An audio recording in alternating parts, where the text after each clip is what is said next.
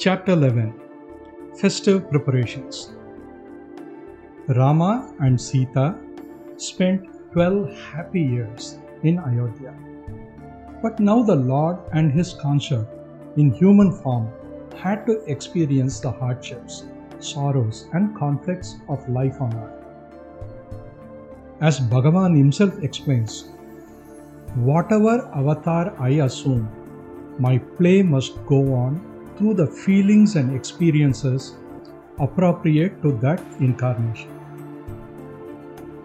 Who was the Prince of Ayodhya who through his body, life and experience suffered the sorrows of mankind and saved the Devas? The ever-present, all-pervasive being who rules the world from within and without. Kamban, the Tamil poet, begins the Ayodhya Kanta referring to this marvel of how the King of Kings allowed himself to suffer the cruel machinations of the hunchback maid servant and of a stepmother, which deprived him of the scepter and banished him to the forest and beyond the sea. Dasharatha loved all his 4 sons, and yet he had a special affection for Rama, and the latter deserved it by his royal qualities and adherence to Dharma. Queen Kaushalya, like Aditi, the mother of Devas, was proud that she had such a son as Rama. Valmiki has filled pages with the tale of Rama's virtues. The Muni is never satisfied drinking from the ocean of Rama's qualities. He describes Rama's gifts and graces, sometimes directly, sometimes as seen and admired by others. Thus, and in many other ways, he dwells on the qualities that make Rama the ideal man. Rama's graceful frame and virile beauty, his strength, his courage, the purity of his heart, his perfect life, his compassion, sweetness of speech, his serenity, his deep wisdom, and his statesmanship were admired by the people and made them eagerly look forward to his becoming king. And Dasharatha knew and rejoiced in this expectation. Hence, considering his old age, he wished to crown Rama as Yuvaraja and entrust him with the de facto rule of the kingdom. Informing his ministers of his desire, he had the Rajya Sabha convened. Rishis and wise men, leaders of the city, and kings from neighboring lands attended the Rajya Sabha. When all were seated, each in his appropriate place, Dasharatha rose and addressed them. His deep, manly voice, like the sound of a trumpet or the roar of rain-bearing clouds, filled the great hall. A royal radiance shone from his face. His words were full of meaning and charmed all ears. Like my ancestors, I have tended this kingdom as a mother cares for her child. I have worked unfailingly for the people. Now the body is old and infirm. I wish therefore to appoint my eldest son as Yuvaraja and transfer to him the burden of responsibility. Following the holy custom of my forefathers, I hope to spend the rest of my life in austerities in the forest.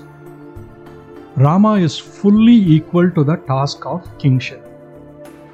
He is expert in administration and statecraft, and he is unequaled in valor. I can transfer this trust of sovereignty to him without any anxiety, and I hope that this honored assembly will permit me to do so. Shouts of joyous acclaim rose from the great assembly, and with one voice the gathered princes and notables exclaimed, "So be it!" The king spoke again. "You agree with my proposal, but give no reason. That will not do. Let the wise men explain why they agree." Then several speakers rose and explained Rama's virtues and fitness to rule. The king's heart was filled with joy to hear these praises of Rama. At last, the whole assembly rose and said with one voice, "Let there be no delay. Let Rama be appointed as Yuvaraja."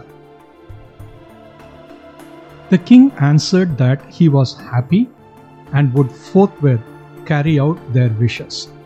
Then turning to Vasishtha, Vamadeva, and other holy men and guardians of the sacred rites, he said, "This is the auspicious month of Chaitra, the season when trees in the forest are covered with flowers. Revered elders make all preparations for the anointing of Rama as Yuvaraja." The assembly was glad to hear these prompt orders. As bidden by the king, Sumantra, the minister in charge of the household, went to fetch Rama. Rama, ignorant of all these happenings, came and stood before his father. Hearing of the decision to anoint him Yuvaraja, he humbly bowed acceptance, saying, "I am in duty bound to carry out your orders, whatever they may be." Dasharatha blessed Rama and said, "You are a good prince, beloved of the people. Let not your courtesy and your consideration flag, but increase with your opportunities of doing good, and earn you enduring glory." And Rama returned to his dwelling. Hardly had Rama returned home when Sumantra called him in haste and told him that his father wished to see him. Asked for the reason, Sumantra could not tell. He only knew that he had been enjoined to fetch the prince at once. Rama thought, the king must have taken counsel over the coronation ceremony and perhaps met with some difficulty. But whatever happens is for the best. Rama was not eager to assume authority, but looked on it as only a duty to be done. If the king wanted him to take it up, he was ready to do so. But if the king wanted him to give it up, he was equally willing. In this mood, Rama went to his father.